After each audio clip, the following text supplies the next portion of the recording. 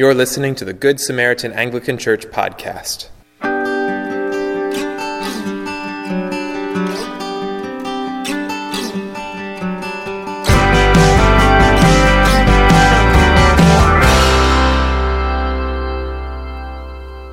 The following sermon was recorded on the third Sunday of Lent, March 24th, 2019.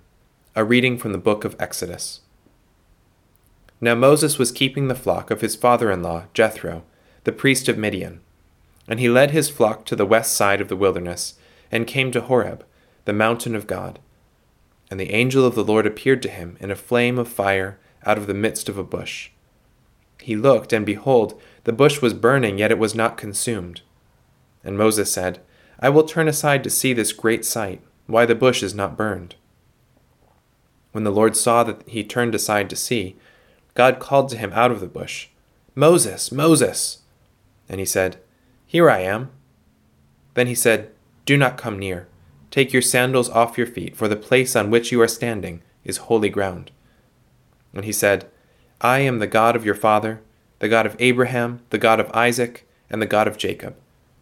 And Moses hid his face, for he was afraid to look at God.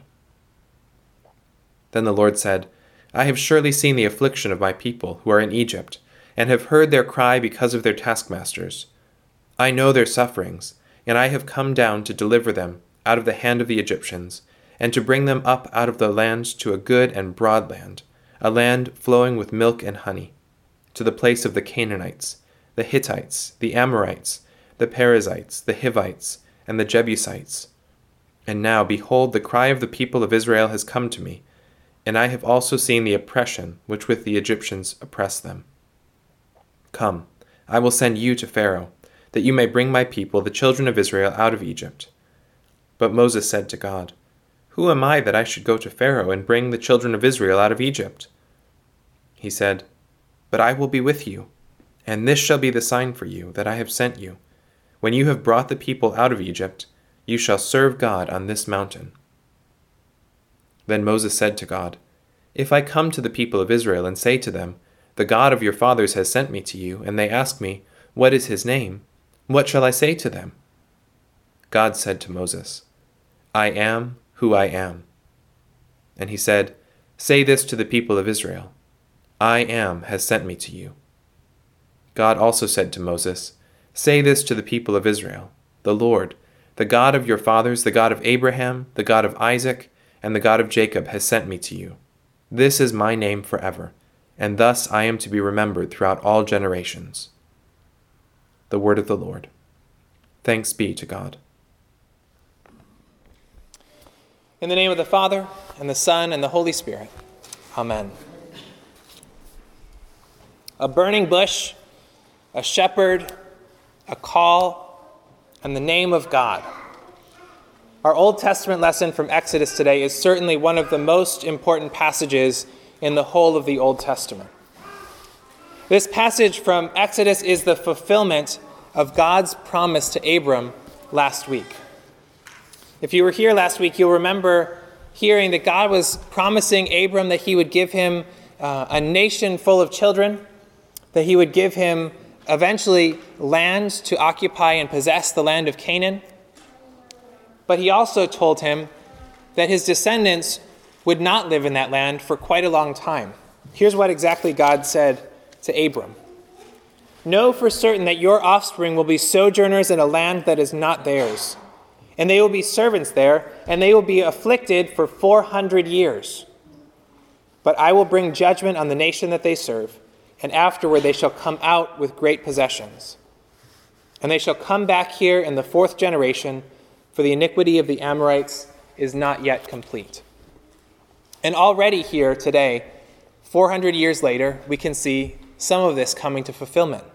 For one thing, Abraham's descendants had become quite numerous. So numerous, in fact, that Pharaoh was getting nervous about how many Hebrews there were among the population of Egyptians. We'll talk about that in just a second. Second of all, God's people were dwelling in a land that was not their own. The land of Egypt was most certainly not a land of their own because they were slaves in Egypt. And fourth, this was coming to pass about 400 years after God's initial promise to Abram. So last week we were all talking about waiting on the promises of God. Well, this is where God's promises all come true for Abram. It took a long time. It took 400 years, but this is where God's promises are all coming true for Abram. And now it's time to look at God's promises to another person, to Moses, and to Abram's descendants, the people of Israel.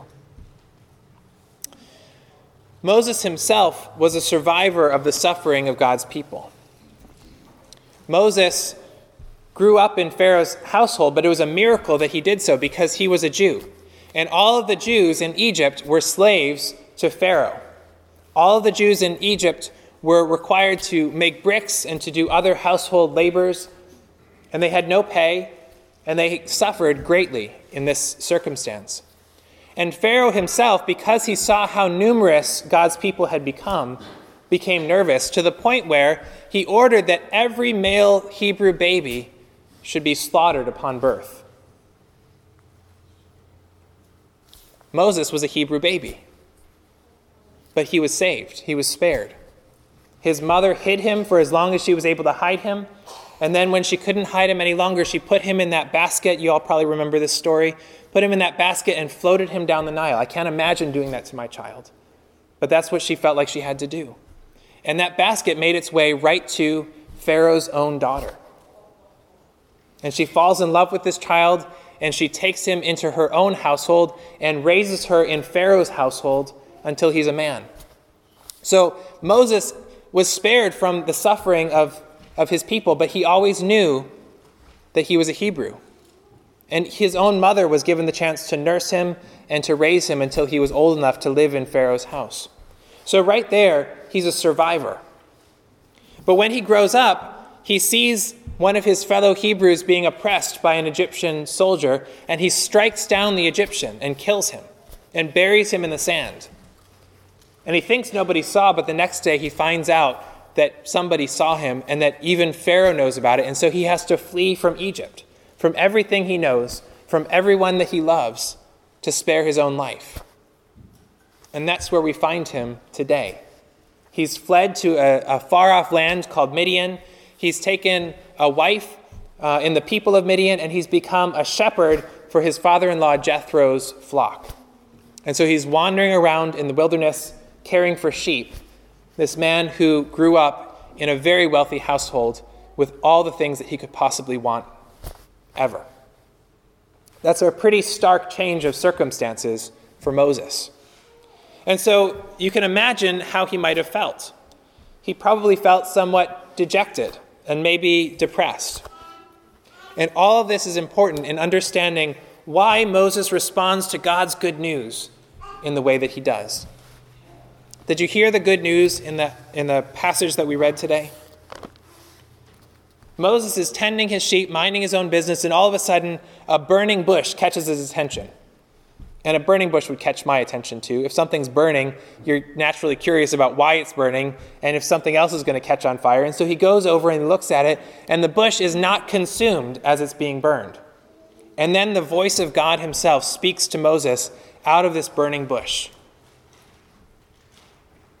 He's got Moses' attention. And what he says to Moses is, "I have surely seen the affliction of my people who are in Egypt, and have heard their cry because of their taskmasters, and I know their sufferings. And I have come down to deliver them out of the hand of the Egyptians, and to bring them out of that land to a good and broad land, a land flowing with milk and honey, to the place of the Canaanites and the Hittites and all those other people." That's good news.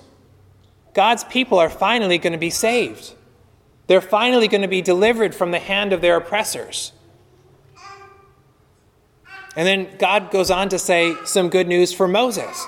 He says to Moses, "Come, I will send you to Pharaoh, that you may bring my people, the children of Israel, out of Egypt." Now that's a pretty remarkable thing. Not only is God going to deliver his people, but God has chosen Moses, this man who was dejected and rejected from his own household. God has chosen this Moses to be the deliverer of his people, the one who would save his people from slavery in Egypt. And so what does Moses say? He says, "Yeah, let's do it. No, he says just the opposite. He says, why me? He says, who am I that I should go to Pharaoh and deliver the children of Israel out of Egypt? You can imagine all the things that might have been going through his head at this calling from God. First of all, who was it that he fled when he left Egypt? Pharaoh. And God is telling him to go back to Egypt and to go talk to Pharaoh. That alone would make Moses feel kind of scared. But more than that, Moses was nervous about facing up to Pharaoh, even apart from his past escapades in killing that Egyptian. He was afraid to face Pharaoh because he was afraid to stand in the face of power and to say the things that he was going to have to say. Imagine if you were called to go and stand before the President of the United States and make an appeal. Now, that would be scary for most of us. Even though your life isn't in danger, even though talking to the president is not going to hurt you in any way, shape, or form, the worst he could do is say no to whatever your request is. But Pharaoh had the power to kill Moses. And so Moses responds to God, not, yes, we'll go, but who am I that I should do this? Have you ever felt that way? Have you ever felt like God was calling you to do something that you didn't know if you were able to do it? Why would God choose me to do this? What can I accomplish? Maybe it's a project at work. Maybe it's raising your children. Maybe it's some form of public speaking, something that 75% of the population is afraid of. Moses was afraid of it. Or maybe it's a person that God wants you to reach with the gospel. In all these situations and many more, we might listen to God's voice and say, why me? Who am I? Why should I be the one to do this? I'm nothing. And God responds to Moses with some of the most comforting words he could possibly respond with. Moses says, who am I? And God says, but I will be with you. But I will be with you. And this is a promise that God gives to his people at least 9 times in the rest of the Old Testament. And many more times when we get into the New Testament. It's a promise that God gives to various different people at various periods and circumstances in Israel's history. I will be with you. And then when Jesus comes in the New Testament, he leaves the glory of heaven, he leaves his throne up above, and he comes down to earth. He takes on human flesh. And the prophet Isaiah speaks of this, and he says one of the names of Jesus will be Emmanuel, which is God with us. I will be with you. And then when Jesus is ready to ascend into heaven, he tells his disciples that they shouldn't fear because he will send another helper, the Holy Spirit. And what does he say about the Holy Spirit? He will be with you. So no matter what circumstances we face in this life, we can know and trust that God is with us in every circumstance, whatever that might be. Whatever it is that scares us, whatever it is that overwhelms us, we can rest in the fact that God chooses us not because of our own strength. In fact, God rarely chooses people because of their own strength. More likely, God chooses people because of their inadequacy. Because God can demonstrate his own power through them. God tells Paul, when Paul asks for a thorn in his flesh to be removed, we don't know what the thorn was. It was some kind of pain, some kind of ailment, some kind of impediment. We don't know what it was. But Paul prays for it to be removed from him, and God responds, my grace is sufficient for you.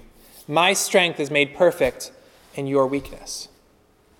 And so it's okay if you feel weak, because God is with you. And it's God's strength who will work through you. No matter where you go, God is right there with you. No matter how difficult your circumstances, God is always ready to lend his strength and his support to help you and support you through whatever it is that you're going through. Things usually go wrong when we think that the outcome ultimately depends on us. Now, this doesn't mean we have no responsibility, but our responsibility is delegated and it's accomplished only through God's strength. And so ultimately, our responsibility is his responsibility. We have a part to play, but it's God working through us. And if we fail to do what he's calling us to do, he'll raise up someone else to do it anyway. God's will be accomplished. But he desires to work through you. He invites you to participate. Just like a father invites his sons and daughters to participate in the work that he does. This is what our Father does, our Heavenly Father. One commentator on this passage about Moses says self-distrust is good, but only if it leads to trust in God. Otherwise, it ends as spiritual paralysis, inability, and unwillingness to undertake any course of action. After this response to Moses, where God says, I will be with you, Moses has no right to protest any further. He does protest further. We'll see that later on as this chapter extends. Moses protests over and over and over again, but at this point, he has no right to protest any further. It's now no longer lack of self-reliance, which is good, but it's lack of faith, which is sin. When we refuse to trust that God will be with us and that God will accomplish his will through us, that's not a humility, it's a lack of faith in God. So Moses has run out of objections, even though he's going to come up with some more later on. So he now turns his attention from away from who he is to who God is. Who is God? What is his name? Is actually the question he asks. And so in verse 13, we see something kind of puzzling. Moses says, if I come to the people of Israel and say to them, the God of your fathers has sent me to you, and they ask me, what is his name? What shall I say to them? Now that's puzzling because when God first introduces himself out of the burning bush, Moses has no question about his identity. He says, do not come near.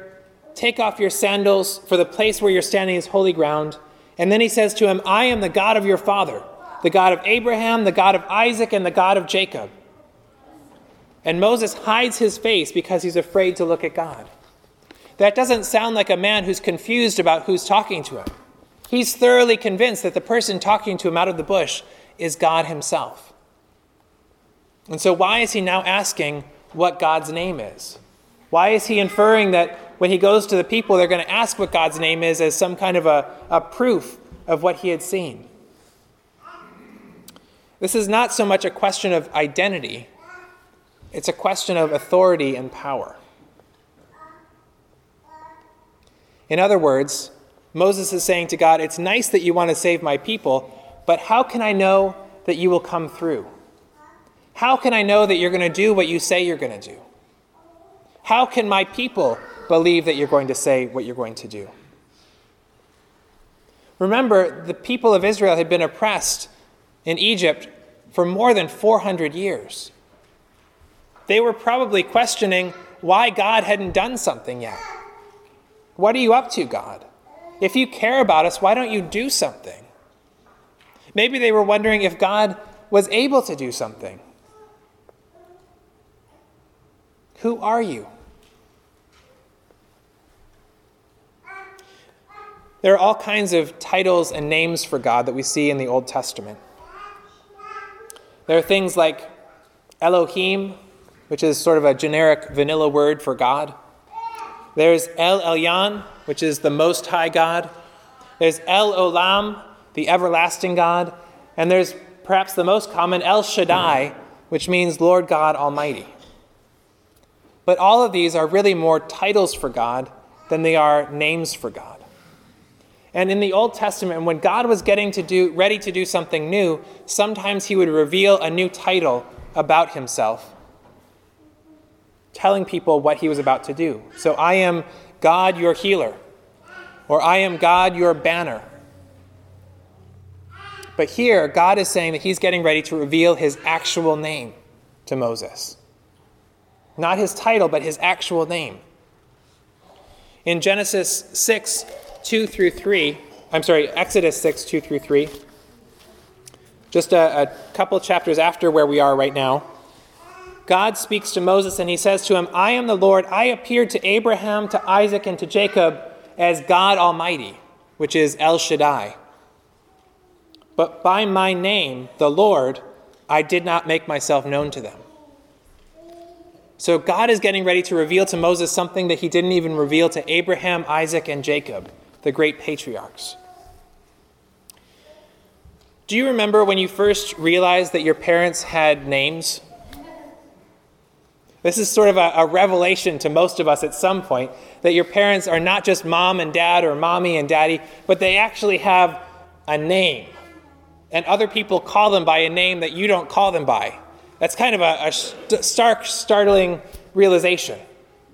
I remember when I was a boy, we would go and visit my grandparents who lived in Connecticut, and we lived in Pennsylvania. And so it was a long trip. We didn't get to see them very often. But I always thought it was weird. I knew my dad's name was Arnold at that point, not just Dad, but Arnold. But I thought it was strange because when we went to Connecticut, everybody started calling him Bill. My grandfather's name was also Arnold Emil Klukas, and my dad's name was Arnold William Klukas, and so they always called him Bill or Billy when he was growing up. Everybody I knew him as Arnold, but in his own hometown, he was known as Billy. That was a strange thing for me to realize, that my dad had this whole other life that I knew nothing about. And it's similar to what God is doing here with Moses. Up to this point, God's people have known God by various titles. God in a generic sense, or God Almighty, or Most High God. But now God was getting ready to reveal his actual name. So what is his actual name? God says it in verse 14. God says to Moses, I am who I am. And he says, say this to the people of Israel, I am has sent me to you. Now, what kind of a name is I am? That's kind of a strange name, isn't it? It's the name of a dog food, I-ams. That came later, yeah, thank you. It's the verb to be. I mean, who names their child I am? That's kind of a strange name for someone to have. What is God saying through this? It's actually a very special and holy name. In Genesis 3:15, or Exodus 3:15, the very next verse, it says, this is my name forever, and thus I am to be remembered throughout all generations. This is how God wants his people to know him throughout all generations, including this generation, because we are a generation, many generations after Moses. It's not a secret name. God tells Moses that when he goes and speaks to Pharaoh, he's supposed to say, I am, the God of the Hebrews, has sent me to you. So it's not a secret, but it is special, and it is holy, and it is set apart. Later on, when God gives the 10 commandments to Moses on the mountain, the third commandment that he gives has to do with his name and the right use of his name. He says, you shall not take the name of the Lord. And when he says the Lord, he literally says, you shall not take the name I am in vain. It's supposed to be set apart and holy. And God's people treated his name as holy in a number of different ways. First of all, even today, if you go to a Jewish synagogue, they will read from a scroll. And the scroll is kept in a special place. It has a special veil that's put over it. And it's actually handwritten by a scribe. It's not printed out on a computer printer. It's actually handwritten by a scribe. And when the scribe writes it, the scribe will leave a space for every place where the name of the Lord is to be written. And the very last thing the scribe does when he completes the manuscript is to fill in God's name in each and every spot on that manuscript. At that point, it becomes a holy object. Or, when people pronounce the name of the God, most people wouldn't pronounce the name of God in fear that they were going to take the name of God in vain. And so, in Israel, only one person, the high priest, would say God's name one time per year in the Holy of Holies as he was offering sacrifice. That was how seriously they took it. Everybody else, when they said God's name, didn't actually say God's name. What they did is they took the Hebrew word for Lord, which is Adonai, and they took the vowels of that and they filled in the spaces of the consonants for God's actual name, which is YHYH, if you translate it into English. And so they would come up with the word Jehovah. You heard that in our first hymn today, Guide me, O thou great Jehovah. And so that was their solution to not taking God's name in vain. They came up with a similar word that combined Lord and God together, so they wouldn't actually say God's actual name. And in your Bibles, even today, if you look at this passage or most pages of the Old Testament, you'll see a lot of the time when it says the Lord, the word Lord is written in all capital letters, L-O-R-D. And when you see it written in all capital letters instead of capital L, lowercase o-r-d, what that means is that it's not actually the Lord in the Hebrew, it's Yahweh, Y-H-W-H, the name of God, I am. And so even in our English Bibles, for the most part, we don't actually print the name of God, we print the Lord, Adonai, the Hebrew substitute for the name of God, because God's name is holy and we don't want to take it in vain. And so even today, we want to be cautious about how we speak of God. We don't want to use God's name as a swear word. We don't want to text OMG or put it on Facebook. We don't want to say, oh God, or Jesus. His name is not a swear word. His name is holy. He wants us to use it, but he wants us to use it when we're calling on him, not when we're making a point. God's name is a statement of being. God's name is a statement of being. This is not the God of the past. This is not the God of the future. This is God who is. God who always is. God who is always present. Remember God's words to Moses, I will be with you. This is the God who is. And that's in contrast to all the other gods who aren't. There are lots of other names of other gods. All of them are false. Baal, Ashtaroth. You could think of Roman gods and goddesses, Zeus, Aphrodite. You could think of Norse gods and goddesses like Thor. All of these are false gods. There's only one true God, and his name is I Am. He's the God who is. So don't take the Lord's name in vain, but also don't be afraid to call upon Yahweh, because he will always be with you. When you need help, he's there. When things are too overwhelming, he's there. When you need more strength than you possess, he's there. Don't be afraid to call on him. He's the God of our fathers. He's the God who provides. He's the God who heals. He is God Almighty. And so regardless of what you're struggling with, or regardless of the overwhelming obstacles he's calling you to overcome, remember, he is mighty to save. He alone has the strength to deliver you. And he himself will be with you forever. Let us pray. Lord, we thank you for being the God who is. We thank you that you are mighty to save and that you are always with us. We thank you that you've sent the Holy Spirit into our hearts to dwell with us forever. And so we pray, Lord, that you would give us an awareness of your presence and that you'd help us to turn to you first, that you'd help us to rely on your strength in all things, and that you would lead us and guide us and deliver us. For you are God Almighty, El Shaddai, Yahweh. Amen. This has been a production of Good Samaritan Anglican Church in Middleburg, Florida. For more sermons, sermon notes, and information about our congregation, please visit www.goodsamaritananglican.org/sermons.